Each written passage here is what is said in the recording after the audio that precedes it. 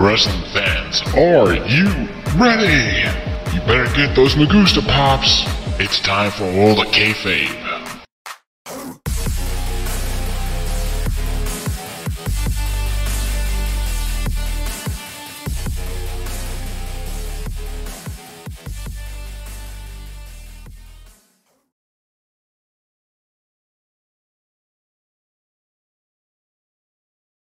Ladies and gentlemen, it's showtime!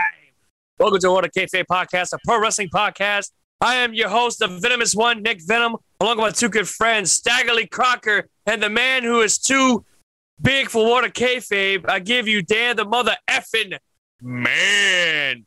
Tonight, we have a very special guest, GCW wrestler, deathmatch wrestler, the one, the only, I give you Sam Stackhouse. Brother, welcome to the show, man. I think you're frozen. Cut out, but I can still see everybody moving. We can edit the intro. Yeah, my bad. All right. It'll be fine. Good to go. Sam, welcome to the show, bro. What's Unfrozen up? Sam, welcome to the show. Welcome to the show, man. How you doing on this lovely Monday night? Oh, man, I'm good. It's been a day, so I'm glad to unwind and hang out with you guys for a little bit. It's been fun. Right. As you can see, we like to start this off with the Magusta Pop because, you know, as our good friend Juice says it about 1,000,000 times, and he did it last week on the JP Dub episode. Might as well get this out the way. Ready? Me gusta. Add the acoustics. And one more for Juice. Me gusta. I get that little echo in. That was pretty good. So, with that being said, ladies and gentlemen, guys, how are you doing on this lovely Monday night?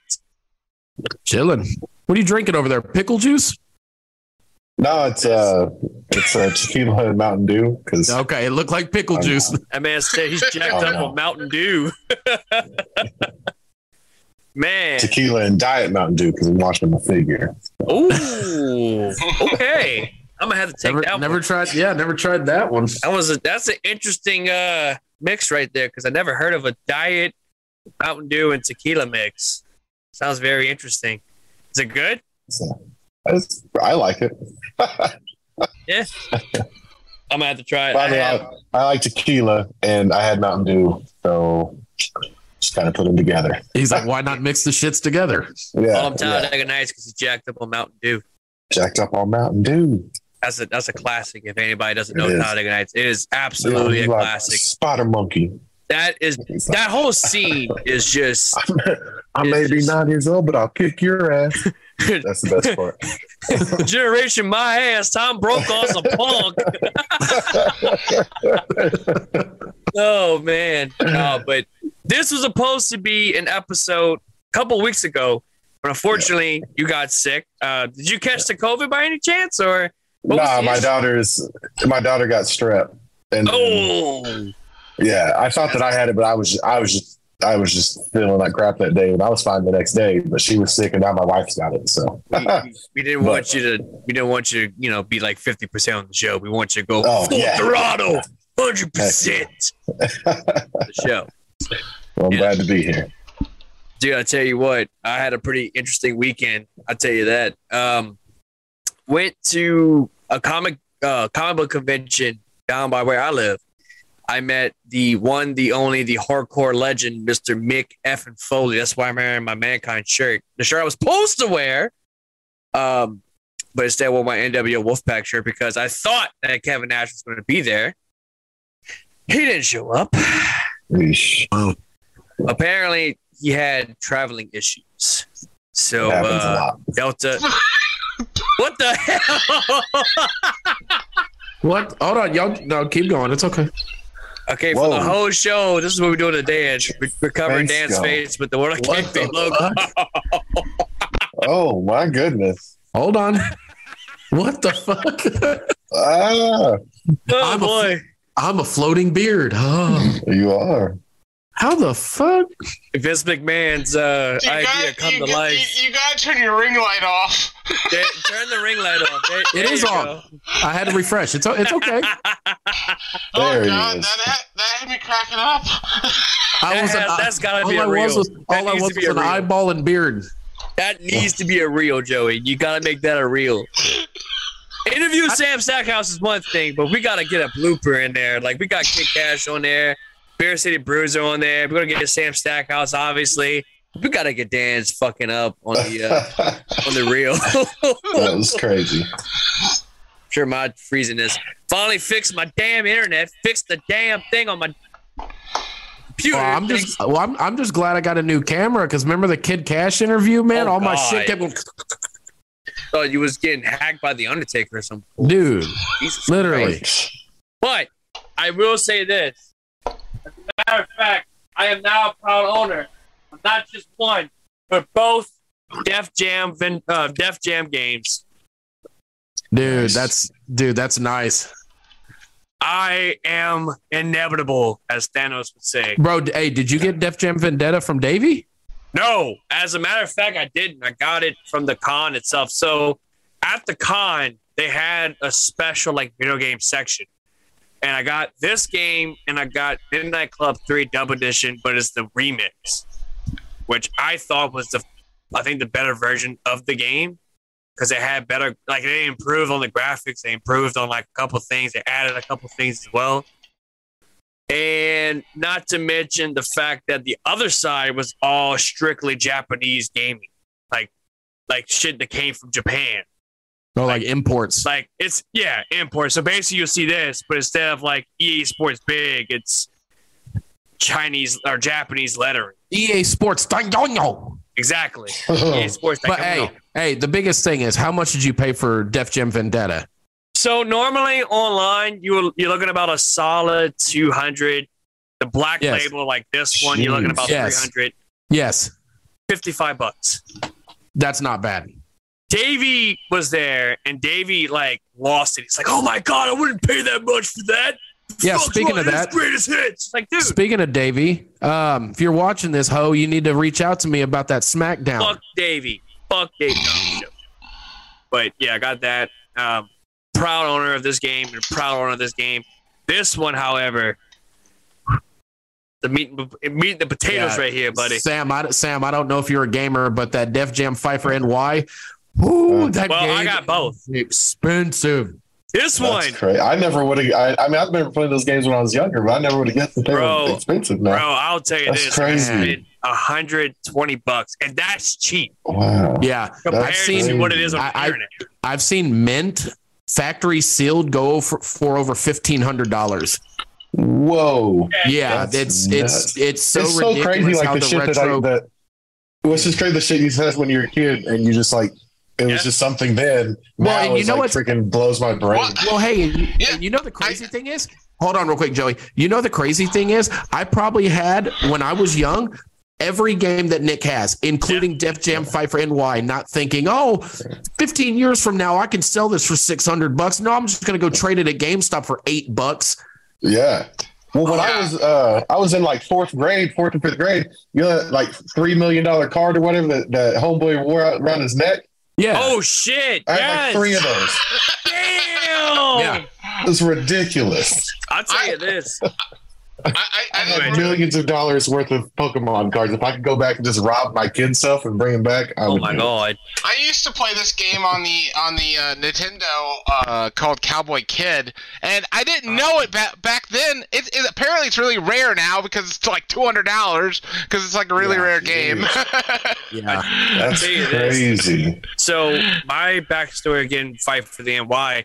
I never played it. The only thing was I don't know if you remember this back in the day, but with PlayStation 2, they would come out with jam packs. It was basically a bunch of demos into one little disc, and they would release it. Yeah. And it had certain games that were playable, and then certain other games that was a trailer or whatever the case may be. And this one, it was Silent Hill 4, The Room. It was ATV Off-Road Fury 3. Metal Gear Solid, I want to say Snake Eater, And of course, Fight for the NY. And there was like a few other games as well. But like Fight for the NY, I was, man, I want to check this game out because it's like I'm digging rap. You know what I mean? Like that was like my John Cena phase when I was doing like this, wearing my hats like this. I got the freaking chain looking like a stupid poser. I had my freaking Tracy McGrady jersey. Like, yeah, bro. Like, what's up? And it was perfect because I was like, man, I'm going to get Fight for the NY. My mom was like, you're not getting that game. That game, no, you're not getting that game. It's like, why, Mom? It's like, Nick, it's a bunch of rappers. They got Snoop Dogg, and Snoop Dogg's back. It's like, put chips on my nizzle, dog. He's not that bad. What the hell? Like, I was 11 years old, bro. Like, I had no chill. And then finally, last year, in my shelf, in my possession, we had to get it fixed, though. The CD was jacked up. Like, my buddy Davey had 2 discs. One was a loose copy, and it was only for $0.25. Yes, the CD was worth $0.25 because apparently it was like a giant scratch mark on it, and he didn't realize it. And then that one that he's been having had a scratch, and he had his buddy fix it. And it was like, I had to hug the man. I'm like, come here. I don't hug men that often, but you, on the other hand, I'm going to hug you because you just made 11-year-old's dream come true. So it was a cool moment to have that game and, you know, all that good shit. I also got like all the SmackDown games, all the other bullshit. So nice. Yeah, I was able to snatch a pop figure for you guys, as you can see. Nice. I was able to get that, but that's not the main pop that I'm very happy about. Y'all keep talking. I'm going to show a certain pop that it belongs to. So I figure I'd go ahead and just start with the first question really quick. Pretty customary question you've probably answered 20 million times. When did you become a wrestling fan, man? And how did you pursue your wrestling training? My brother is the one that introduced me to wrestling when I was a kid. So, oh my God, you're gone again. No, I'm still here. I'm still here. All I see is a beard, and now your eyeballs are gone. But anyways, it was my brother that got me into wrestling. He's the first one that showed it to me when I was a kid. The first like live pay-per-view I remember watching was the ECW pay-per-view. Oh, nice. Like 97 or 98 or something like that. I don't remember. But yeah, and I immediately fell in love with it. Like, oh snap, that's nice. I was finally able to snatch a pop figure of one of my all-time favorite wrestlers. The only Razor Ramon. I'm not laughing at you. I'm laughing at the dodo. You gotta turn off the virtual background, man. It's not working out. Yeah. Tonight. So this was $50, right? My buddy saw it. He's like, "Hey, Nick, look." It's like, "What?" "Oh, thank you." Gave the money. There you go. Fuck you, man. All that. Like, I was excited, bro. Like, they have this, and then it's this variant I was looking for. So hard to find it, and apparently Dan's in San Francisco now. The Golden Gate Bridge. Anyway, but yeah. What was your first pay-per-view? It was ECW, right? Yep. Yep. Do you know what was the name of that pay-per-view by any chance? I was going to remind myself to remember, but Hardcore Heaven? No, it was November to Remember. I think it was Guilty as Charged, like 97 or 98, one of those two. So, actually, but the RVD Guilty I as thought it was cool back then. 2001 attire, which nice. It's up there. You don't see it, but it's up there. So, as a matter of fact, I should have got mixed this time. That belt right there. I thought about it. I signed the other one instead, the real one. But yeah, I like this nice belt too, though. I didn't. This is where my age is going to show. So, ECW was a pay-per-view or a brand that my mom refused to let me watch. Like, my mom would let me watch WCW. She let me watch WWF. And at that time, like during the 90s, WWF was in that attitude era where it was like going boobies every other night, every other Monday, whatever the case may be. But, we don't want you to watch ECW then. Because they're vibing. So I didn't watch ECW up until like almost towards when they like closed the doors. So we had Kid Cash on the show a few episodes ago. And them two Dan and Joey are more familiar with Kid Cash, whereas myself, I knew Kid Cash based off of his WWE run with the cruiserweights and all that good stuff. And I mean, it was fun having him on the show, and it was fun. And Dan's green screen's fucking up yet again. Speaking of Kid Cash, I think we're gonna have him back on in May sometime. Oh, sick! Nice. Yeah, he messaged me the other day. Well, fancy that. It's pretty crazy. It's pretty crazy, man, when you could say that on a daily basis you talk to an ECW original. I think it's pretty damn cool. Should get RVD on the show. What? Yeah. Whole effing show. That'd be sick. No. We got Sam fucking Stackhouse. Oh, you must be high. Yes, match Thinking he's coming on here. Yeah, but as I was asking you really quick, man, how did you pursue your wrestling training? Did you go through anybody in particular? Yeah, like I was at a party. I was like 17 or 18, and I was wearing a wrestling shirt. So me and this guy started talking, and then he told me that there was a place that did like local shows in the town. I was living in Tulsa, Oklahoma at the time, and he told me that there's a place that did local shows. So I started going to shows, and then like at intermission and stuff, they would plug that they had a school or whatever. You wanted to be a wrestler or referee or whatever, you could come train. So I went to the shows and just sat in front row for like the first for 6 months or so, because they ran every Saturday. And I was just going to the shows. And then finally on a Tuesday, I showed up for the training class, paid my $100 to start training. And then I trained that was in February or March. And then I had my first match on October 17th, 2009. So nice. It's been a minute. I'm an old man. Now, were you always in the deathmatch scene, or is this just something as of last couple of years you just started doing here and there? Oh no, I just dabble in the death matches. I'm not like every time I tell people that I just dabble in the death matches. I do a few of them a year just because I'm a fan of it, but I'm not a death match guy. Those guys are doing stuff that it's crazy. Some of the stuff these dudes are doing. So I just dabble in it every so often, because especially I'm from Oklahoma and I spent most of my career in Oklahoma, and we have a commission. So I've already pushed the limits of everything I can do here anyway. So. I am having Oklahoma's first death match April 15th, though. So that's going to be cool. That's what Joey was saying. Joey, do you want to say something to him about that? So how does that exactly work with the commission? Because out here in Missouri, we got no blood and all that. Oh, see, we're allowed to bleed. It just it has to be it has to be hard way. So there's no gigging and stuff like that. It's just we're not allowed to use glass and stuff. Basically, we're not supposed to use anything that can slice you or stab you. So that's pretty much as long as we're not using glass. And I've gotten away with using I pretty much pushed it to the limit, because I use tacks and we've used fire, we've used glass before, but not I've never taken a light tube in my life.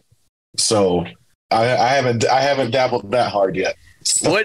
I've done everything but light tubes. I've done skewers and fire and barbed wire and everything else. I was gonna say you took skewers from Masada, dude. Yeah. What would you say is the worst? Oh, the skewers, hands down. Skewers the worst thing I've ever done in my life. And it wasn't even from a pain perspective. I've tried to explain it the best way I can. It was when he was nailing him in my nose, I could hear the crunching, but I could hear it from the inside out. It wasn't I was hearing something. I could feel it and hear it from the inside, and that was the worst. That's got to be brutal. Golly. Yeah. I wouldn't suggest it. What is the most ridiculous thing you saw in deathmatch? By far. Oh. As a spectator. As a spectator. Thank you, Dan. I was at the last time I was at GCW on New Year's. It was Pondo and Matt Tremont. Oh, are you talking about the cinder block? Oh yeah, dude, the cinder blocks. I don't know how cinder block thing. And then I saw last year at Mania weekend last year in Dallas, it was Pondo and Hoodfoot. And Hoodfoot was underneath the stop sign, and Pondo just yeets the cinder block at the stop sign. I don't know how Mo's still alive. I don't know how. The cinder blocks. That's a big dude. That's above my pay grade. The cinder blocks that's above my pay grade, man. Now I'm going to tread very carefully. because I don't mind the whole deathmatch thing. I can watch it in doses. I can't watch it every match. Oh yeah. But I just don't see how somebody could take a fucking cinder block to the head. Like, bro, I'm telling you. So this is your profession. I'm from the outside looking in. I'm not gonna Jim Cornette this. I just don't see that. No. I just don't see how. Like, I don't mind light tubes and barbed wire, but a cinder block to the head, I look at the same ways. Like I said, that's why I don't consider myself a deathmatch guy, because I'm like a baby deathmatch guy compared to some of these dudes. Some of these dudes are absolutely crazy. And it's just as bad as getting the weed whacker across your stomach. Man, that weed whacker's nuts, man. Sure. That weed whacker is. I think that's by far. For me, I saw a clip of somebody taking a face. No thank you. So you know what I think? Yeah, but right across the cheek. You know what and this is also, like I said, me looking on the outside. I've never took a weed whacker shot to the stomach, so I can't sit here and say, that doesn't hurt any worse. But are you familiar with Abdullah Kobayashi? Oh yeah. So I remember it was years back. He did a TOD for CZW where he got the shit stuck in his head. Dude, what are those round things? Yeah, it's like those are. It starts with like a K. They put buildings together. Because I can't remember what it's called. Joey knows this one. Joey knows this one. It's crazy, bro. Are you talking about those round things with the spikes and everything? Because I thought those were like on a roof. Yeah, I thought they were gardening spikes or something. No, it's made for a roof. Yeah, they're roofing material. But I don't remember who it was, but he put it on top of his head and fucking hit him with a chair shot. And it drilled him. And then, about a couple months ago, him and that dude wrestled Hoodfoot, and they recreated the spot in Hoodfoot. Dude, it took like 5 of them. It didn't go in his bag. Yeah, they had to use pliers to pop it. I've heard people tell stories about it. Yeah, they had to get on top. They said the sound. Actually, they said it made it. And you see his scalp just lifting. It's like rising up. Yeah, I remember all they said it popped when they pulled him out. Yeah, I remember those backstage. I remember all this backstage. That's intense, man. I remember all the backstage videos they put on the tournament deaths after all the medical footage they include after. It's like, oh my god. I still to this day, I think the most cringiest spot is aside from Nick Gage doing the whole thing with the pizza cutter to John Moxley. Is DJ High pulling out those syringe, comes out and he does it here, and like the needle goes through the cheekbone. I got a buddy. One of my good friends, Dimitri Alexandrov, you can look him up. That's like his new favorite spot to do. Because I did a show on Sunday, and him and one of my other buddies, Morrison, had a death match, and he takes him in the mouth. And one time it was Dimitri Hoodfoot and this really good guy from Texas named Sky De La Cremosa, and it was probably one of the best death matches I've seen live. But it was just in the wrong place. They got the bar shut down because they bled in the bar. So it was brutal. But they did a spot where Dimitri had the syringes in his mouth. Yeah. And, first he held their hands down and he put them in their fingers like they were Wolverine. It was awful. Then they cut him off and pulled him out their hands and put him in his mouth. And then he took a brain buster from Hoodfoot with the oh my god! It was one of the craziest things. That is gnarly. Son of a bitch. Yeah. It was crazy. It's funny. I've always had the fear of when I would go to the dentist and that they'd stick the injection right through my cheek, and now I see wrestlers doing that shit. That's just a thing. I mean, by far, my respect goes out to those people that actually put their bodies on the line, literally for that, for our entertainment. When Nick Gage died. Nick Gage died, literally. Yeah. I remember there was one spot in, I believe it was Mexico. It was some guy, I forget his name, but it was like an older gentleman, but he came out with a cinder block. They were having a hardcore match, and the dude had a cinder block, and he threw it. There was no stop sign. There was nothing. Yeah. He literally, legitimately threw a cinder block and hit the dude in the head with it. Yeah, that dude. You could literally call him a piece of shit. Yeah, because it was an uncalled spot. The dude that got hit had to end up having brain surgery. Yes, that's fucking ridiculous, dude. That was on the top 10 wrestling. So shout out to that guy for putting that on there because I never knew. Yeah, because it's people like that give deathmatch wrestlers such a bad thing. Because there's some deathmatch wrestlers that are. I mean, I would put their actual wrestling ability, take away all the glass and everything, up against some of the top people in the country or in the world. Some of these guys, but I mean, and some of these guys, they make it. They don't just go out there and like bloody each other up for no reason. Like they still tell stories and stuff with the glass and everything. Like they come up with new and different ways every single time, other than just hitting each other with light tubes. Like they come up with all kinds of creative ways. Like every time I'm at one of these deathmatch shows, I see something new of them coming up with something. So it's a lot more of a creative style of wrestling that I don't think gets enough like credit for how creative it is. Because of people like that who will just go out and throw a cinder block at somebody's head without doing, without making it better than just throwing a cinder block at someone's head, For example, there's Necro Butcher who everybody thought was just deathmatch, but he's a pretty good brawler. If you go watch like Necro Butcher versus Samoa Joe from ROH, that match is just so brutal. You know what? You know what? I just watched that on Honor Club the other day. Yeah, nice. Was that ROH? I thought that was IWA Mid-South. Am I wrong? No, it was. No. Yeah, you're right. ROH. They did one for. They did one for IWA Mid-South. They toured it around. Yeah. That's one promotion I can't do. IWA, like the whole Iran thing. Like after watching, he's not the great. Queen of Deathmatch, where it's what's her name? Mickey Knuckles. Mickey Knuckles. I love Mickey's awesome. By any means, she's awesome. But that spot with Michael Levi, like, ooh. Oh, yeah. And I mean, the dude was talking smack and all that shit. And she is an intense woman. She shoot the shit with this dude. I mean, like, I rewatched the other day and like kind of getting stuff for the show, like kind of get everything situated for the show. And it's just like, holy shit. Like, and I'm friends with Mickey on Facebook. I'm friends with her. She's pretty cool. I've thought about bringing her in on What a Kayfabe to have as a guest on the show. I digress. Like, seeing that spot, it's like, oh, and then Ian Rotten comes out and beats the shit out of this innocent guy. Yeah. It's like that type of shit, in my opinion, gives deathmatch a bad name when you got guys like it definitely does. He ruined wrestling and he's blacklisted wrestling. Yeah.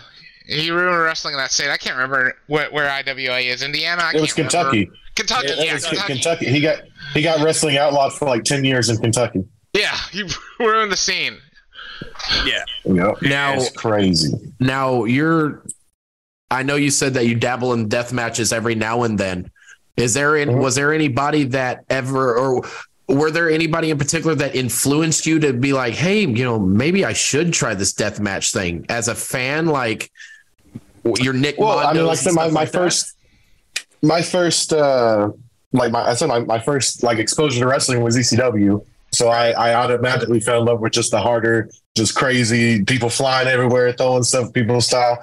And Mick Foley was one of my favorites growing up. Abyss, like I've always loved these dudes. So I've always liked deathmatch wrestling, I guess. So, but now like I'm in the perfect time where it's kind of like a blossoming thing where, like I said, people are doing different things with it.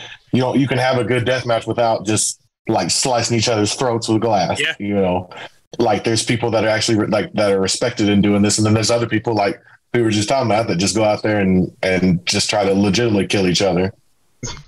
So but like you brought up Thick Nick Mondo. He actually is probably will go down as the savior of deathmatch wrestling, like one of the creators of deathmatch wrestling today.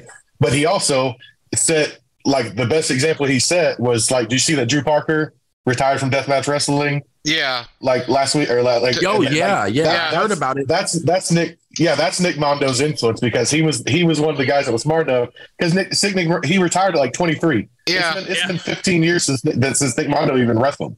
Yeah, like he was retired. He was retired 5 or 6 years before I even started wrestling. So hey, it's been almost 20 years. Who was that super fan in CZW that like emulated himself after? What's his name? He was Rory Mondo. Brother. Yeah, you know whose brother that is? Who? That's Drew Gulak's brother. That's shit. Rory Gulak. Shit. Yeah, that's Drew Gulak. Dude, that's pretty interesting. Brother. Now I wonder. He did the same thing. He retired too because Sick Nick Mondo came back in like 2009, 2010, as like a run-in. Was it 13? I knew it was like a surprise entry or whatever. It was because that was that dude's last. He was retiring. I watched the trade. He was because it was awesome. Cage of death. It was. Yeah, it was. Yeah, because it was awesome because there was like they showed a shot. I watched this little documentary thing. There was like a shot of that Rory kid on Sick Nick Mondo's like shoulders when that kid was a teenager. And then they recreated the shot at his last match. He put him up on his shoulders like 10 years later or whatever. And it was pretty cool. But that was Sick Nick Mondo's. I believe that was either the trade. I want to say it was from the trade. Yeah, it's called The Trade. Yeah, yep. That was oh my god, such a great documentary. That's great. Yeah, that's good. I freaking loved it. Good stuff. So here's a funny story I have. We tried to get Nick Mondo on the show last year. That did not go well. So apparently, and this is how. And I might as well. Can I talk about it? Is it cool? Yeah. Okay. So I reached out to Sick Nick Mondo about 2 times. I said, hey, look, we got this up and coming podcast called Water Kayfabe. I would love to have you on the show and talk about your time at CZW, talk about your movies, your anything. It doesn't have to be wrestling. You know what I mean? And he was like, all right, cool. I'm actually in the middle of doing some like productions and I'm kind of busy at the moment. Check back with me later on and we'll try to do something. So like a few months kind of passed by and I was like, hey, I don't know if you're still busy or not, but the offer still stands if you want to be a guest on the show. And what I got back was, no offense to you, I'm done with wrestling. I don't want to talk about wrestling. Plus, I watched the episode, and this is the episode where Vince retires. And the first, 5 minutes was myself getting cussed at, and we made a lot of dick references. Doesn't want to be part of that. Now, I can understand that from his side of the thing. I can understand from a viewer standpoint. But come on, dude. Like, we're over here. We're trying to have fun. Yes, we're guys. We're going to make freaking dick references. Freaking Joey's got a Pickle Rick shirt on. I mean, come on now. You know what I'm saying? Like, Rick and Morty. You can't get any raunchier than that. I love Rick and Morty. But at the same token, it's like... My dog's name is Morty. You know what I'm saying? It's like, I was pissed. I was legitimately pissed because it's like, I felt like I let Dan and Joey down because it's like, it was probably more of him just being done with wrestling because he hasn't done anything wrestling related. I mean, he worked with AEW. He did the productions for AEW. Well, yeah, but he's production stuff. Yeah, but he's gone. He's gone. He did Moxley's that video. Yeah, that video that Moxley made when he got released or whatever. I think he did that. I think Mondo did that. But such a good promo, though. My God, such a good video. Oh, for sure. But you can tell if you watch the trade, you can tell that he is. I mean, he's soured on wrestling. Which, if you put your body through what he put his body through, I mean, the dude fell off a damn roof. I mean, he fell off a two-story freaking building and almost died. If you watch the trade, I mean, he explained it. He's like, dude, I almost died. Because he couldn't feel shit from the waist down, from what I was told or from what I was heard. Then, years later, Janela did the same exact spot, only it was a bigger building. And he almost died. Him and all those guys are the ones that created deathmatch wrestling. The stuff they did is, they took bumps. Because I always tell people, too, the reason I'm not a full-blown deathmatch wrestler is you can hit me with whatever, but some of the bumps these guys be taking, I'm not trying to throw myself off a building, that's crazy. It's like, I'm a big dude. I don't fly like that, bro. Yeah, that's crazy. If I fall off, game over. I'll jump off a stage. I'll jump off the ropes. I'll dive out of the ring. I'll do all that. But off a building, they gonna have that. Well, let me ask you this: Have you ever had a ridiculous high spot happen to you? Where I caught somebody, or I jumped. Oh, or I do dives all the time, but I've done suicide dives, I do over the top dives, I do all that. I've jumped off stages, but the craziest one I've ever caught was I was wrestling Chris Carter. I don't know if you guys know him. I was wrestling him, and we were in this fire station, and it had to have been it was easily 20 feet, and he jumped out like the thing that they slide before they slide down the pole. Where that's at. He jumped out the window, so he skipped the pole and everything. He just jumped out the window onto me, and it was pretty intense. It was like I said, he was at least like 18 to 20 feet in the air. It was pretty crazy. So that's been the craziest and at GCW, I was in a scramble, and they did a poison rod off the top outside onto everybody, and that was pretty crazy. Yeah. You admit, I was going to say, you had mentioned that you had idolized Abyss when you were growing up. Yep. And I know you had wrestled him. How was that? Mm-hmm. Oh, it was fantastic. I got to have 4 matches with him. And I learned more in that 4 or 5 months than that man is incredible. Did you have 10,000? He still gives me advice and stuff. He's saying, "Oh, he did, yeah." We had a monster. I had a Monsters Ball with the creator of the Monsters Ball, so that's fantastic. Cool. Yeah, it was a triple threat. I hit a black hole slam in front of Abyss. Yeah, Abyss. That was pretty crazy. You can ask Nick and Joey. I've always been a fan of Abyss. Yeah. Abyss is great. I love that he's hired in WWE and doing all the backstage stuff he deserves it. I was his last match before he got hired.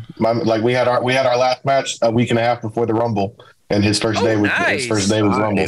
Yeah. Yeah, I was a huge fan of Abyss during his prime days. Yeah. Once he got off into Decay and stuff like that, I lost the ability to watch TNA at the time, so I kind of same. But man, Abyss in his prime, underrated. He's fantastic. That is underappreciated. Yes, underrated.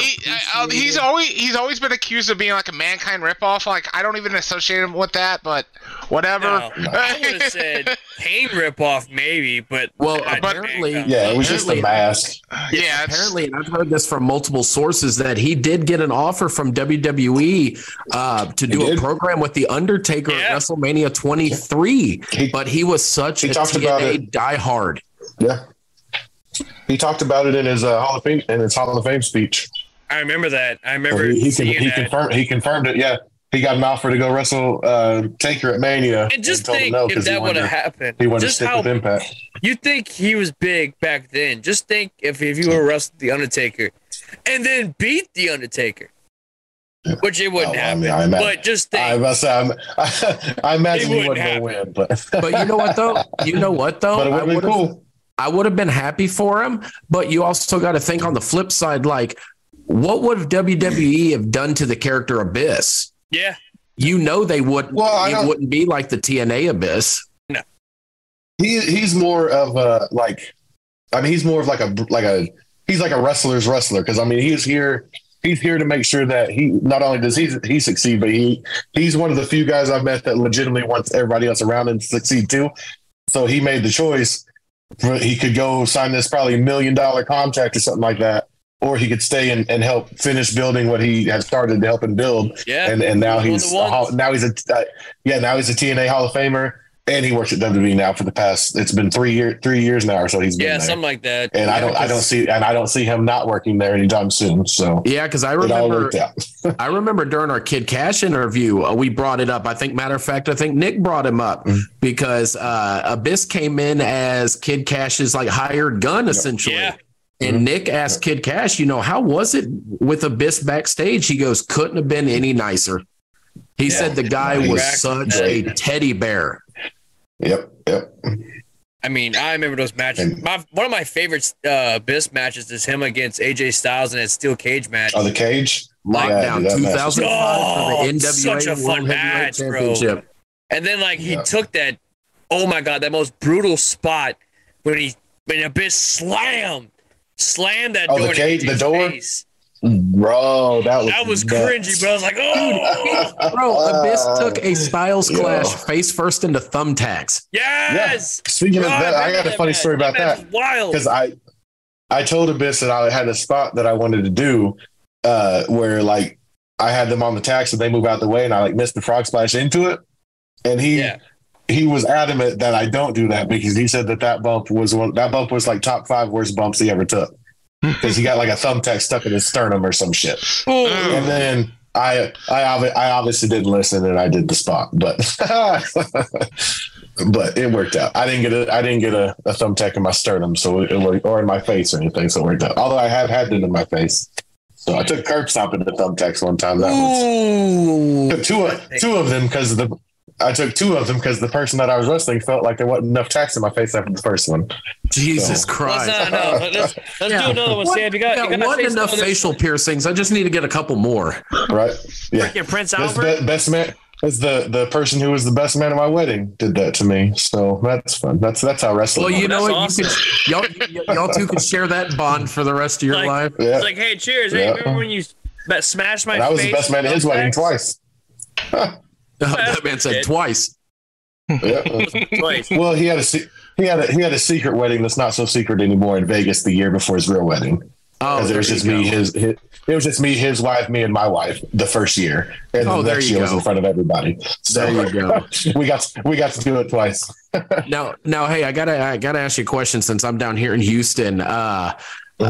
What have you worked in the Loko crowds? Are they pretty hostile? Because I know there was wasn't there like an event where they completely trashed the ring? Oh God, yeah. It was probably like. I wouldn't consider wrestling the safest working environment to begin with, but that was definitely like they weren't even mad at me, but that was still definitely the most like hostile room I've ever been in because what's crazy about that whole feud is that none of that was supposed to even happen. I was supposed to wrestle Carlito at that Loko show. But Carlito had some family stuff come up, so he couldn't make it. So we threw this thing happened like 2 weeks before the show. I did a triple threat and lost the title to Kiefer Bartek. And then he said, like, he put the title on fire and threw it in the trash can. And like the local people are crazy anyways. So like they had this whole thing, like if I didn't win the title back, that they were going to riot and shit. So we decided to see if it was going to happen. So Brian Keith came out and turned on me and cost me the match. And then like one person threw one beer and then it just started raining, just beer cans and bottles. And then luckily, like we got out of the ring, and then the chairs started flying in. It was insane. It was definitely it was awesome and scary at the same time because like it was awesome because like as a wrestler to get a reaction like that, that's literally the reason that like wrestlers go their entire lives and not get a reaction like that. So being a part of that was one of the best moments of my life, but it was also scary because it was real. Like it was different because I was like, it was often like that whole dream of mine to have a reaction like that. Because you hear like flares and all them talk about how awesome it was in the back. Yeah. Like they might come out, their tires batteries. Or they might get stabbed, they get shit thrown at them. And like you hear about that, you're like, yo, as a wrestler, you're like, yo, that would be freaking fantastic to live. But then like in the moment when shit's flying everywhere and like it's not a work. Like I mean, there was like those people were legitimately mad throwing shit everywhere. So it was probably the most awesome like few minutes of my life and some of the scariest few minutes of my life. But yeah, the Loko fans there. I mean, Houston has been absolutely insane to me. Like Houston's literally changed my life because I wrestled in Texas for the first time back in 2016, and I didn't wrestle again in Houston until that first GCW show I did like last July or July before last, whatever it was. And that was the first time I wrestled in Houston, or the first time I'd ever wrestled in Houston, but only the second time I ever wrestled in Texas. And the reaction I got after that at that GCW show made me get more GCW things. That's the reason I got to do that thing with Matt Cardona. Ooh. And then I got to go to the Hammerstein and do the thing with Matt Cardona too. So that was all because of Houston. And I remember that. I wrestled GCW. Yeah, I wrestled GCW before I wrestled at Loko. And then the local fans in Houston they've actually absolutely changed my life, for real. Let me hang on, Ed. Let me ask you this: how was it going from the local wrestling crowd to the Hammerstein Ballroom, where it's like a packed house, a bunch of New York fans, and you know how they are if you watch ECW? How was that like going there as a wrestler? Oh, it was panic attack inducing. Dude, it was absolutely insane. It was insane. It's crazy because I was talking to one of my buddies who wrestles on TV, and he was talking, and I was telling him, I was like, I don't know how you use like Like I get, if I wrestled in front of I wrestled in front of 5 people, I've wrestled in front of 5,000 people now. But like, I cannot imagine walking out into like one of these stadiums that's got like 25, 30, 100,000 people at freaking WrestleMania. Like, I don't, because he explained it right. Like, it's like a blur, because even at the Hammerstein, there was like 4,000 people there or whatever. Right. But it's like a blur, like, because you can't go out there, like, you can't pick out, like, when you're walking down the ramp and in the ring stuff, you can't pick out like one individual person or anything like that. It's just like, it's just a blur, and you're just in there trying to do your thing, and it's intense. But the Hammerstein that was a great experience. I got to go to the Hall of Fame thing the night before. That's cool. That was freaking. I got to hang out with people that like a year or a few months before that I would have had to pay to hang out with, or to like even meet.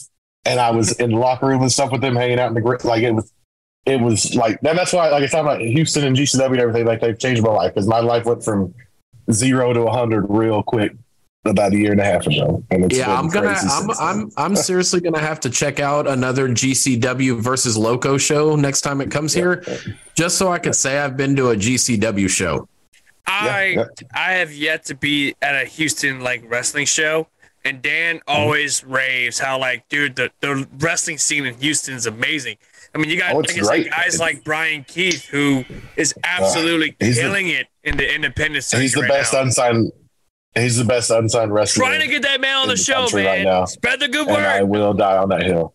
I actually sent him a message while we were doing the episode. I believe it was either Kid Cash or it was the Cody Rhodes episode, if I'm not mistaken. It was one of those episodes, and I remember, like, hey, guys, let's get Brian Keith on the show. I mean, we got Sam Stackhouse. We can definitely get – if we can get Sam Stackhouse, hey, we can – fantastic. So it's like – and plus, I've always wanted to interview him. I mean, the dude's absolutely amazing. I watched him in Pally Pro down in Houston, which is another wrestling promotion. I've worked there before. Yeah. A friend of mine, El Nastico, I think his name is. Nastico. He's over there. Met him last year. I got kicked in the nuts by Nastico 2 weeks ago. He was actually down here a couple weeks ago. I wrestle Rave. I wrestled Bo Amir at Wrestle Rave a couple weeks ago, which is one of his, it's a person Nasco manages. It's like a 7 foot tall dude. And I wrestled him at Wrestle Rave a couple weeks ago. And Nastico kicked me in the wing. He liked my Penta El Zero Mideo cosplay. He brought another guy with him, and I was like, dude, I gotta get a picture with you. And I had asked him to be a part of the podcast, but we never really talked about it. Love to get him on the podcast. I know. Yes, I didn't know you guys were from Houston. That's awesome. Yeah. Well, I am. Dan's from Houston. I'm next door to Dan. I'm from Louisiana. Right. And I'm in St. Louis. So we like to try completely different areas. Yeah. So I'm in Oklahoma, so I'm just in between all of them. Pretty much. Well, you're more up north to Dan than you are to me. Yeah. So basically, it's myself, Dan, and Joey. That's basically what we were.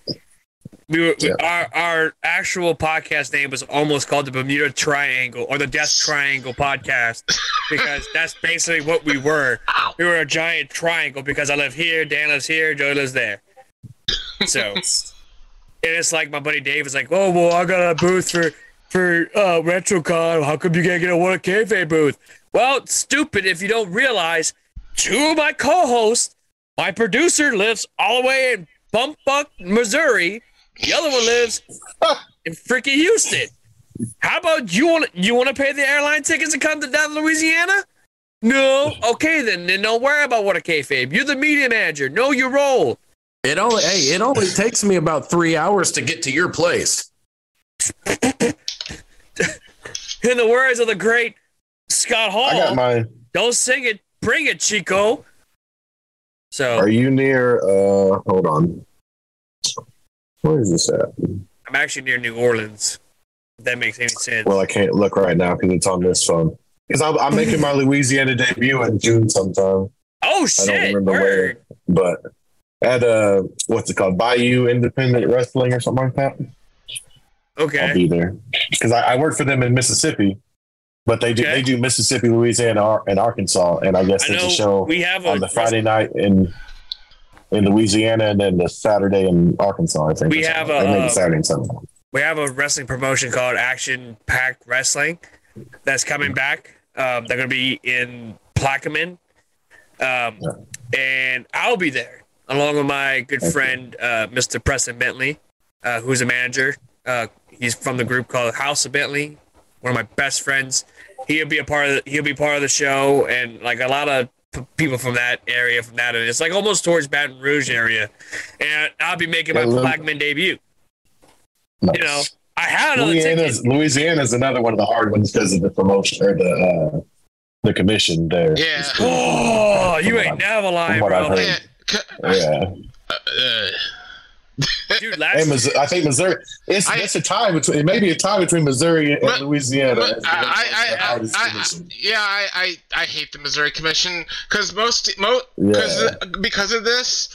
I'm in St. Louis, so I'm near the Illinois border. So every show was actually hosted in Illinois mostly, because everybody goes because they have no call it St. Louis. Yeah. I know. Because the GCW shows they say St. Louis, but they weren't in St. Louis. Yeah. So with us, Louisiana, we have a freaking commission as well. But we had a steel cage match last year. Yeah. We had a steel cage match and a TLC match combined. Nice. And we had a guy that climbed up and this was, I believe it was an 18-foot steel cage. Yeah, it was a big-ass cage. He climbed the cage, and when he got to the very top, the cage shaked a little bit. And I'm thinking like, oh my God, either this dude's going to have a holy shit moment or we're going to have another Owen Hart moment where he falls, but it's right there on the ground. And it's like, oh my God. But he ended up doing the spot well, and it was freaking amazing. And then there was actually blood, which is like, well, what the hell? We're not supposed to have blood. What the fuck? But like, that's crazy. I'm not saying ECW did this all the time, but at least in Missouri, when they came here, they actually strapped a blood bag to the underneath the table. Oh, that's sick.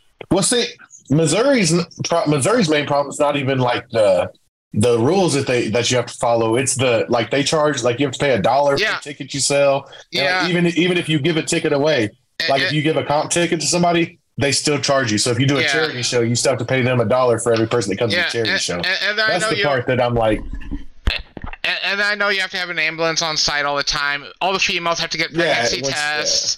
And I mean that I'm not necessarily against that one, because some of these chicks, as a wrestler, I know the crazy stuff I would do, like that if it was wrong with me and still wrestle. And I know good and well some of these chicks would still wrestle if they was pregnant. So yeah, probably. I'm not against that one. And because I'm not even against the commissions. Like I think that like you should have to have license and get, like, I'm okay with getting physical and blood work. I'm okay with all that. But like when they come in and like with like the certain states that treat wrestling like it's MMA and stuff like that, like those places need to chill a little bit. If you're having to do blood pressure tests and they're like checking for real, checking your gear and all this stuff. Because like I've had people, like there's one time a commissioner in Oklahoma, she actually got in trouble because she was trying to check people's bags. And like whenever they get to stuff like that, like that's too much. Like I said, like I'm okay with like getting the physical every year, getting the blood work done every year. I'm perfectly fine with that, because I mean I think like if we're bleeding all over each other, we probably should be getting our blood checked. That's not a thing that I'm against. Yeah, but like I said, whenever you're having if you have a charity show and you're trying to raise money for something, and you have 200 or 300 people come up for that show, and you've got to give $300 to the commission. Yeah, that's a little bit much. Yeah, it seems like a cash grab basically by the state. Oh, it definitely is. Yeah, for sure.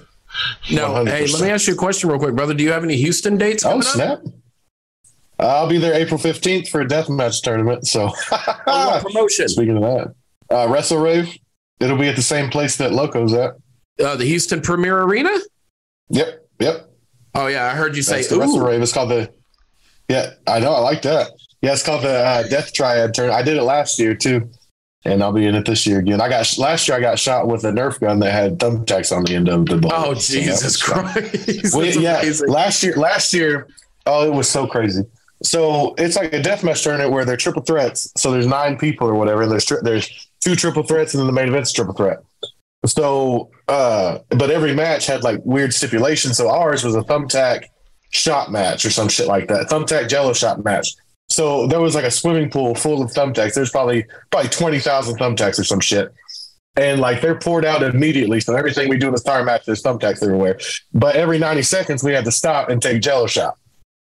And mind you, they did not work these Jello shots. So these were legitimately pretty strong Jello shots. So we're in this death match, and every 90 seconds, it was me, Hardbody, and Casanova Valentine. So, and also in this tournament, I'm the only like not deathmatch guy. And this year, it's even crazier because this year they've got Hoodfoot in it, Dr. Redacted, Madman Pondo's doing it. Like, so there's like legitimate deathmatch people in it this year. So it's gonna be crazy. But Satu Jin is in it too, so there's gonna be some pretty like. But anyway, so we have to take every 90 seconds. We've got to take this Jello shot. So through the match, and we go. It's probably like a 17 to 18 minute match, something like that. So we're progressively, legitimately getting a little tipsy by the time this match is over with. And then always when I'm in Houston now, like all the fans they'll be passing me joints and stuff too. So I'm legitimately getting a little jacked up during this match. It's great, and like we're bleeding everywhere. It was crazy. That stuff like that only happens at the Houston Premier Arena. That place is it's a whole little vibe thing because like people don't come there. Like I always tell people, Loko is so special because it's not just a wrestling show to the fans that come there. Like it's like a time for them to see their friends. Like the GCW show versus Loko show last time, it was in like February or something like that, and there's no air conditioning or heating in this building. No, so it's like you could see, like I went back and I wrestled Dante Leone on that match for the local title, and you can see our breath. It's so cold. And so like at intermission, they have to set up this cage for the main event, and it takes them like 45 minutes. The fans are legitimately outside, and they started a bonfire in the alley. And like the first time I came to this arena, I pulled the corner, and there's like a dude taking a shit on the corner. Oh my god! So, yeah, the Houston Premier Arena it's a whole ass vibe to itself. It's like Loko's experience and not just a wrestling show. It's crazy. My buddy Jesse, if you're watching, goes to a lot of the Loko shows. He says it's almost like a fucking stoner promotion. Like it is. It definitely is 100%. They had a dime bag in a dime bag in the bank match. Yeah, they had a dime bag in the bank match, or a dime bag in the bank ladder match. Yeah. Oh, so it was a briefcase of weed in. RVD, if you're watching this, go to Local Wrestling. Yeah, sign up for this one, bud. Sign up for this one. Go. It's fantastic. But like I said, it's just a whole vibe. Like it's a whole little family thing down there. Didn't they shut it down? I might know your friend. No, like that. Like he's just taking a break because there's another local show. Oh, okay. So he just needed a little break. I told my buddy Jesse that you were coming on the show. He's like, man, fuck, tell a dude. I said, what's up? And he was like, what's his last name? He was, what's that? What's his last name? Ortman, Jesse Ortman. Well, I probably know him because, like I said, if he knows me and he talked to me in Houston, I probably know him. Well, he was like, man, I need to see if I can get you Ninja Max information. He's like Ninja Max, one cool fucking dude. Well, he did. I got him hooked up on another podcast I did, so I'll put in the word for you. Because I did another one a month or so ago, and he was still in Japan, and they interviewed him from Japan. Yeah, because he was doing Noah, wasn't he? Yeah. Yeah, he is. He's home now for I think it was like 2 weeks, and then he's going back for 3 months. Wow.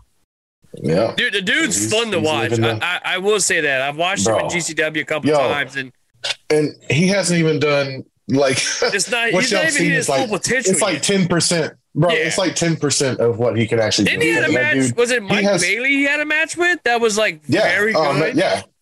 Oh yeah. It was like they were fighting on a. Was it Joey Janela? They had like a scaffold. No, it was Speedball, and who was also another. That dude is. Oh, dude, that dude's fun. That dude's been instrumental for me. Like he watches my matches and he's like one of the greatest. But he's the greatest hands right down. now. My favorite wrestler in Impact right now. Yeah. Isn't he fighting? And who's he wrestling at? The next GCW event, or no, Coda? No, he's wrestling Suzuki. That's not at GCW. That's an Impact, but he's wrestling Ibushi on Mania weekend. That's it. Yeah. He's got a Bushi. He's got a Bushi and Osprey on Mania weekend. I forgot to let you know, Dan. This is for you. What's up, Bubba? In addition to meeting Mick Foley, I met the one, the only, the man that did Jason Voorhees. Nice. Kane Hodder. I met the one, the only, the legendary Kane Hodder. I tried real hard to get him on the show, but he's like, I don't do wrestling podcasts, brother. It's like, dude, you know what would be a badass match to see? That's fucking cool. Let's fantasy book just for 10 seconds.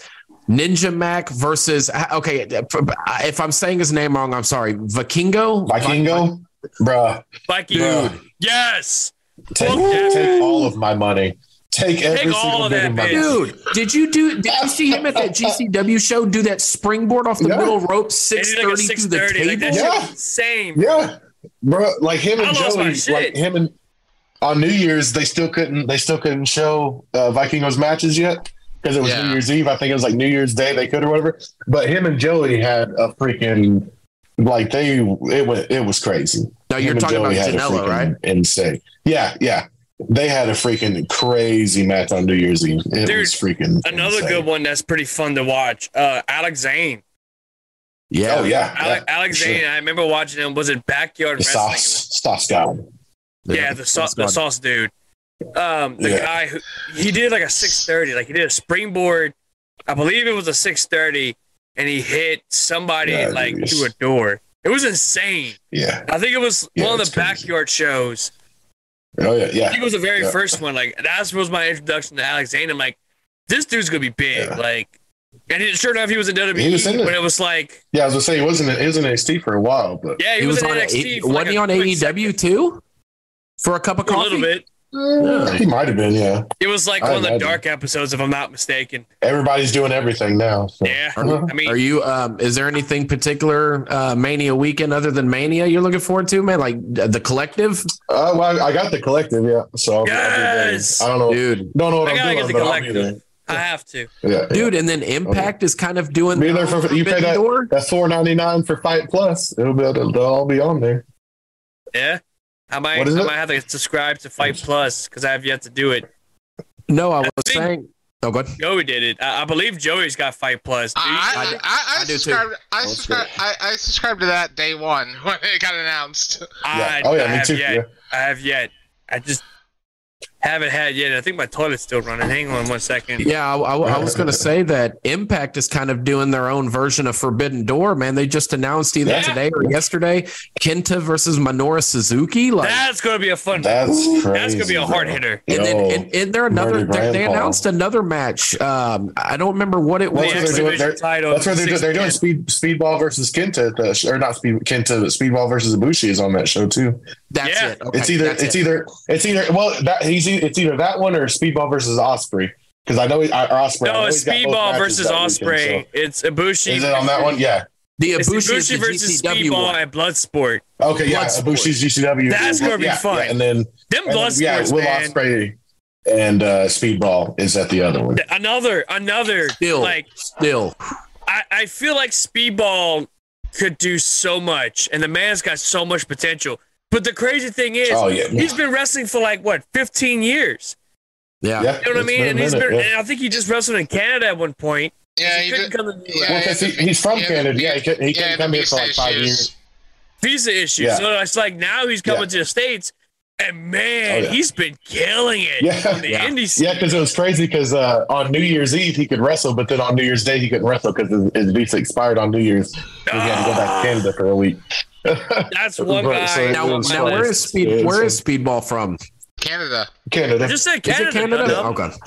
Yeah, he's from Canada. Yeah, he's French Canadian. He's got a crazy real name that I can't pronounce. And then he's married to John Pierre. I think her name is Veda Scott. Veda Scott. Yeah, it's John. Yeah, it is something like that. It's she's doing the announcing for GCW now. It's Emil something crazy. MLJ or something like that. Well, that MLJ is that's the ring announcer for GCW, but Speedball's name is something crazy French. Speaking of ring announcers, I know this is kind of a little out of left field, but you hear who's going to XPW, dude? Fucking Larry Legend from CZW. Oh, nice. Yeah, It's a random acquisition. I know, and Nick is stunned. Nick is stunned that I said Larry Legend is coming. He's so stunned he froze. Dude, he is so baked right now. Larry Legend coming to XPW. Nick, you were so frozen. You look like you were baked off your ass, dude. You were literally like this, bro. Well, I mean, I tried to fix my internet the best I could. No, it's working a lot better. It's working a lot better. It's not freezing up like it was with Beer City Bruiser. But yeah, Larry Legend, an absolute great ring announcer. Underappreciated in my opinion. He does all the no holds barred shit. I know that for a fact. Yeah, but I'm taking a very strong liking to the GCW announcer. I can never remember what his name is. MLJ. Here's the thing. Yeah. I like him. Oh, he's fantastic. He's fantastic. But man, his choice of clothes, man, like dude, his choice of clothes. That's the point. He got that drip, boy. Those are vintage shirts he wears.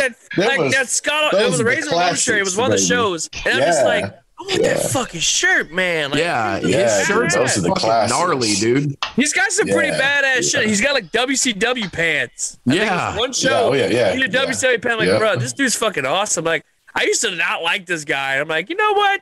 I like you. Any man that has WCW crap on you deserves a liking, in my opinion. You know what? I have a question. That was one of the bucket list items having him announced. Do you have any fun Nick Gage stories in your time with GCW? The best one is we were at Walgreens in Vegas, and he was like, Nick is like filling his arms with like muffins and like candy bars and shit. And Brett, the promoter of GCW, was like going behind him, like trying to sneak it out and putting like fruit and shit in his arms and stuff. And he's like, "The fuck is this?" It was pretty funny. And Brett was like, "You don't eat all this." But he's like, "I eat this every day." And Brett's like, "I know." It was fantastic. It was the most Nick thing because he's like filling this thing with sweets, and fucking Brett's trying to slowly replace him with fruits and shit. And he's like, "What is this shit?" Instead of saying, "Where's my fucking gang at?" I would love to get him on here. Where's my fucking food at? Yeah, he's like, "Where's my fucking muffins at?" Yeah, dude. Oh God. I tell you what, the dark Eat side little of the ring, Debbie. Oh, fucking Debbie. It's just crazy how he'll be bleeding from like ear to ear and have cuts everywhere, and he'll just be having a normal conversation with you, and like he like makes every person like he's also one of like the true just good souls in wrestling because like he takes the time to make it like if he talks to somebody he takes the time to make you feel like you're actually talking to him. He's not just like, "All right, kid, fucking get out of here." Blah, blah, blah. Like he's fantastic. Which all the GCW guys have been awesome to me. So I can't say a bad thing about any of them. Well, let me ask you this: what do you think about Ricky Shane Page at the time as the GCW World Champion? I mean, Ricky was cool to me too, and he's a great he's another underrated guy. Like he's a fantastic wrestler. Dude, he's in a stable with just not even without the deathmatch stuff. He's a fantastic wrestler. So I'm glad to see that because he's an MLW, right? Yeah, he's under Raven's wing, dude. It's called the Calling so now. That's their name. Yeah, so that's fantastic for him because he's definitely one of the deathmatch guys that's underrated as far as their their technical abilities. I would love to have on the show Akira, the deathmatch he's great samurai. Too. For sure. Yeah, he's awesome too. I love watching that guy wrestle. Like, I don't know what it is. I guess because he's got a mohawk, like yours truly. But it's like, and I try to get him on the show. I was like, "Bro, look, we could bond together. We both got mohawks, bro. Like, we look awesome together. It'd be great for you to come on the show." And all I got was just a yellow heart. And I'm like, okay, whatever. Yeah, he's cool. But no, him and RSP are in a faction with Raven called the Calling. I'm actually intrigued to see how this is going to turn out because, like, it's like what Dan said. Yeah, that's pretty.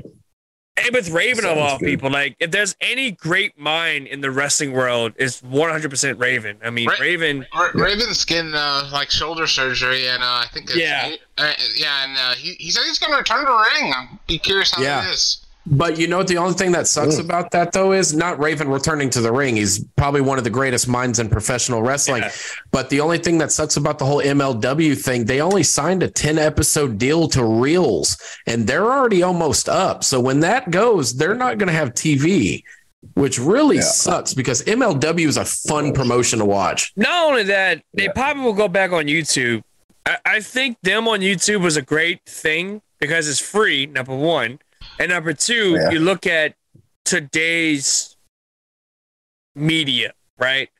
You look at AEW. AEW's with Dark Elevation. They put all their shows on YouTube, and it's free. At the time, NWA put their show Power. It was on YouTube, and you could catch it for free. Fast forward all the ads and all the bullshit, and you can watch it. Same thing with MLW. MLW would drop an episode every week, and it was really good. You know what I mean? So I kind of hope they return that if they do already. But yeah, it sucks that they only have like a 10-episode deal with Reels. You know what I mean? Like it's just, I want MLW to kind of branch out and become like that third great company aside from your WWEs, your Ring of Honors, your Impact, AEW. All that stuff. NWA, on the other hand, now, no, absolutely not. I do not want to see NWA rise up because it's and look, to be real, and this may piss some people off. This is just my thought. The fact that you got a walking behemoth moron as a champion is just, it's not good for business. And I mean, no disrespect to Tyrus, I'm not a fan of this dude, bro. I don't know. When I think NWA World Champ, it's not him. It's Nick Aldis. Nick Aldis, yeah. If it's not him, it's fucking Trevor Murdoch. This is the real world's champion right here, right? Yeah. Well, take out that WWE logo and yeah. Well, you know what? Hey, I got this belt for free, bitch. All right. Hey, bitch, I got my belt signed by Mick Foley. What are you doing with your life? And he was super cool. Like, I met him. We talked about the Attitude Era, man. It's like, man, I was like 5 years old when you got thrown off the cell. I was like, yeah, well, everybody tells me that kind of good stuff. Ha, ha, ha. Signing the belt and all that shit. Like, he was super cool. Mick Foley, a lot of people say he's super cool. He definitely was. He even had his little Dude Love wig, which I find hilarious, and he had his little mask. And it's like, well, let me ask you this. Why you sitting next to me?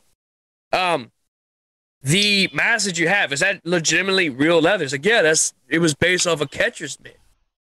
I never knew that. I've heard stories and rumors like, oh, it's actually based off an actual catcher's mitt or whatever the case may be. But I was like, I got to ask the man himself. I want to know if this is true or not because, I mean, I grew up watching this guy along with Taker, along with Kane, along with the DX and the Rock and Stone Cold, like all of them. I want to know if this shit's real. You know what I mean? So... And we had like a 5-10 minute conversation about the Attitude Era and how great it was. And I was like, bro, hands down, my favorite gimmick that you had was the Commissioner Foley gimmick. It was fun. Yeah. So fun.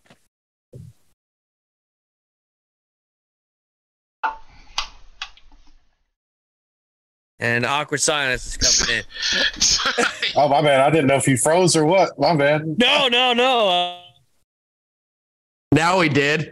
I was going to say, you did that time. All right. Well, we'll wait till Nick gets back because I think we're going to... we're just waiting to see... Wrapping up. About ready to wrap this up. There you go. So, my connection's unstable. I know this. We're trying to fix the damn thing, and you want to still act stupid. So, this is the time where we want to give it to you. Where can we find you? Where can we... all your social stuff. So, without further ado, take it away, man. You can find me pretty much on everything: Instagram, TikTok, Facebook, Twitter. The Sam Stackhouse. There's thesamstackhouse.com is also a thing. My merch is going to be available for sale soon on there, where you can just order it. We got merch because I make all my own merch. So I got stickers, rolling trays, T-shirts. I do all of it myself. I also do other wrestler stuff. It's been pretty awesome. As far as live, I got some. I'll be in Colorado on the 24th and the 25th. I'll be in Colorado Springs 24th, and then Denver on the 25th and the 26th. So I'll be there. I'll be in Denver Friday, Saturday, and Sunday. That's gonna be my Colorado debut. So that's looking forward to that. I got Oklahoma's first death match coming up next month. So if you're in the Oklahoma area, come out and see that. If you're in Denver area, come and see me. I'll be in Texas again. April 29th is the deathmatch tournament down there. I know the next day after that, I'll be in Waco, Texas. Oh Lord, the heart of Texas. Yep. So got some big shows coming up. I'll be at Mania. I'll be in LA for Mania weekend. So if any of y'all are out at any of the cons or any of the shows there, come out and say hi. I'll be hanging out. Oh yeah, hell yeah, man! I might have to hit up that death match. That's what I was about to say. I might have to hit that death match thing, man. Come on up. Tag along with old Danielson over there. Because here's the thing, when I go to Texas, right, we always almost meet each other. Because like I'll be posting on Facebook, and I mean I just got back from a cruise not that long ago. Yeah. We went eating Galveston at the Rainforest Cafe. Dan got all salty about it. He's like, oh, you could have told me because, I live about an hour away. Like, whatever. It's like, well, dude, I didn't know. I'm with my in-laws. I'm with my extended family. Just meet on the April 29th and bond over blood. Yeah. Yes. Bond over freaking blood. Bond over blood. Next, then in the following week, me and Dan will have probably, not COVID is the other word.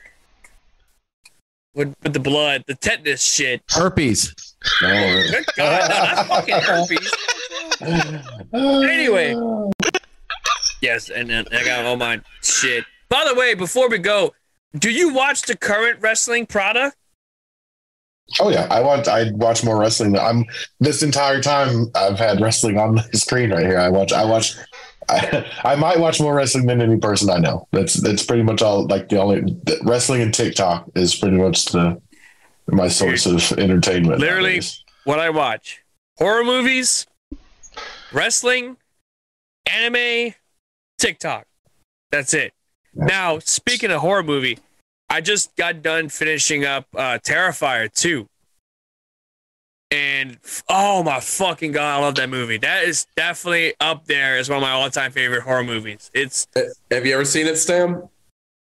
I've seen the first one. I haven't watched the second. The first one's wild. The second one takes it turns up to 11. Because that's the one with that like clown-looking mask. Yeah, Art the Clown with the fucking teeth. Yes. Yeah, dude, that's crazy. Isn't Chris Jericho involved in that or something? Yes. Yes, he's at the very end of Terrifier 2. Yeah, it's this guy right here. Yeah. I've seen it. I watched the first because it's on Netflix, right? No, that one's on Tubi. Is that on the first Tubi. One's on Tubi. Okay, well, I watched the first one somewhere because I remember watching it. Because I remember seeing that. Yeah, I know. It's on either Vudu or YouTube, and I got it off of YouTube. Yeah. Dude, the second one, really quick before we go, when he's on top of that woman and he's slicing her up, and sticks salt in her back. I'm like, dude, literally, dude, take Terrifier 1 and turn that bitch up 13 notches. I mean, it's like he pours the salt, and like he pours the acid first, and he pours the salt. I can't confirm. After. The first thing I thought about, the salt in the wound sucks. The first thing I thought was, I think it was Sick Nick Mondo and it was Messiah. And Messiah just had his thumb cut off, right? And it was like a spot. Nick Mondo comes out with like a bucket of freaking salt and just pours it all over the ring. No, that was wife beater. Messiah. Yeah, it wasn't Messiah. It was wife beater in the first tournament Not of Messiah. death. And I know that. But anyway, he pours salt in the woman's like all over her face, like ass all over her face. And he just like Mortal Kombat's the shit out of her, just yanks the face off. I'm just like, bro, that is wild. Like, this movie, man. If you're a big fan of horror movie, if you're a big fan of gore, slasher type stuff, Terrifier 2, man, that is the way to go, in my opinion. Fucking love that movie. So, just want to share that a little bit because we're talking about good stuff. Check it out. Go check it out. This wraps up our interview with Sam Stackhouse. Once again, we want to send a special shout out and a special thank you to Sam Stackhouse for winging us, dealing with my internet problems because my internet wants to decide to act like a bitch, and also hanging out with us. Sam, if you ever want to come back on the show, you know where to holler at us. Hey, yes, or part 2. I don't do much during the week anymore. I don't live like a real life anymore. I get to wrestle and I get to I've been telling people I'm living a crazy life the past couple of years. So I get to do something I love and take care of my family by doing it, and it's insane. So anytime you want me, just hit me up. Hell yeah. Oh yeah, dude. Well, in that case, we're going to wrap.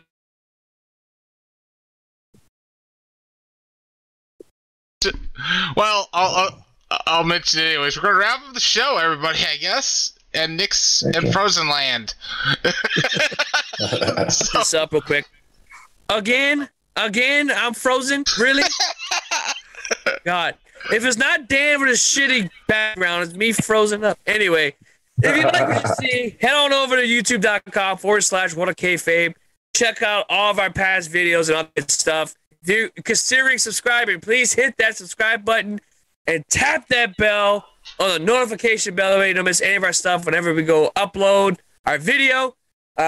We also got merch. Check out our link tree. We got merch. We got all kinds of good shit. T-shirts, hats, underwear, cooking aprons, mugs, anything and anything. We have it.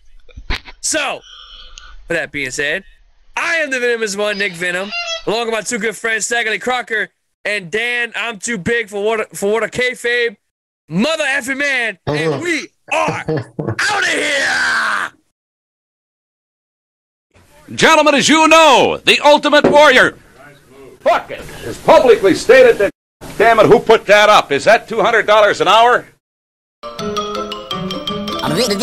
That's all. Oh, me gusta.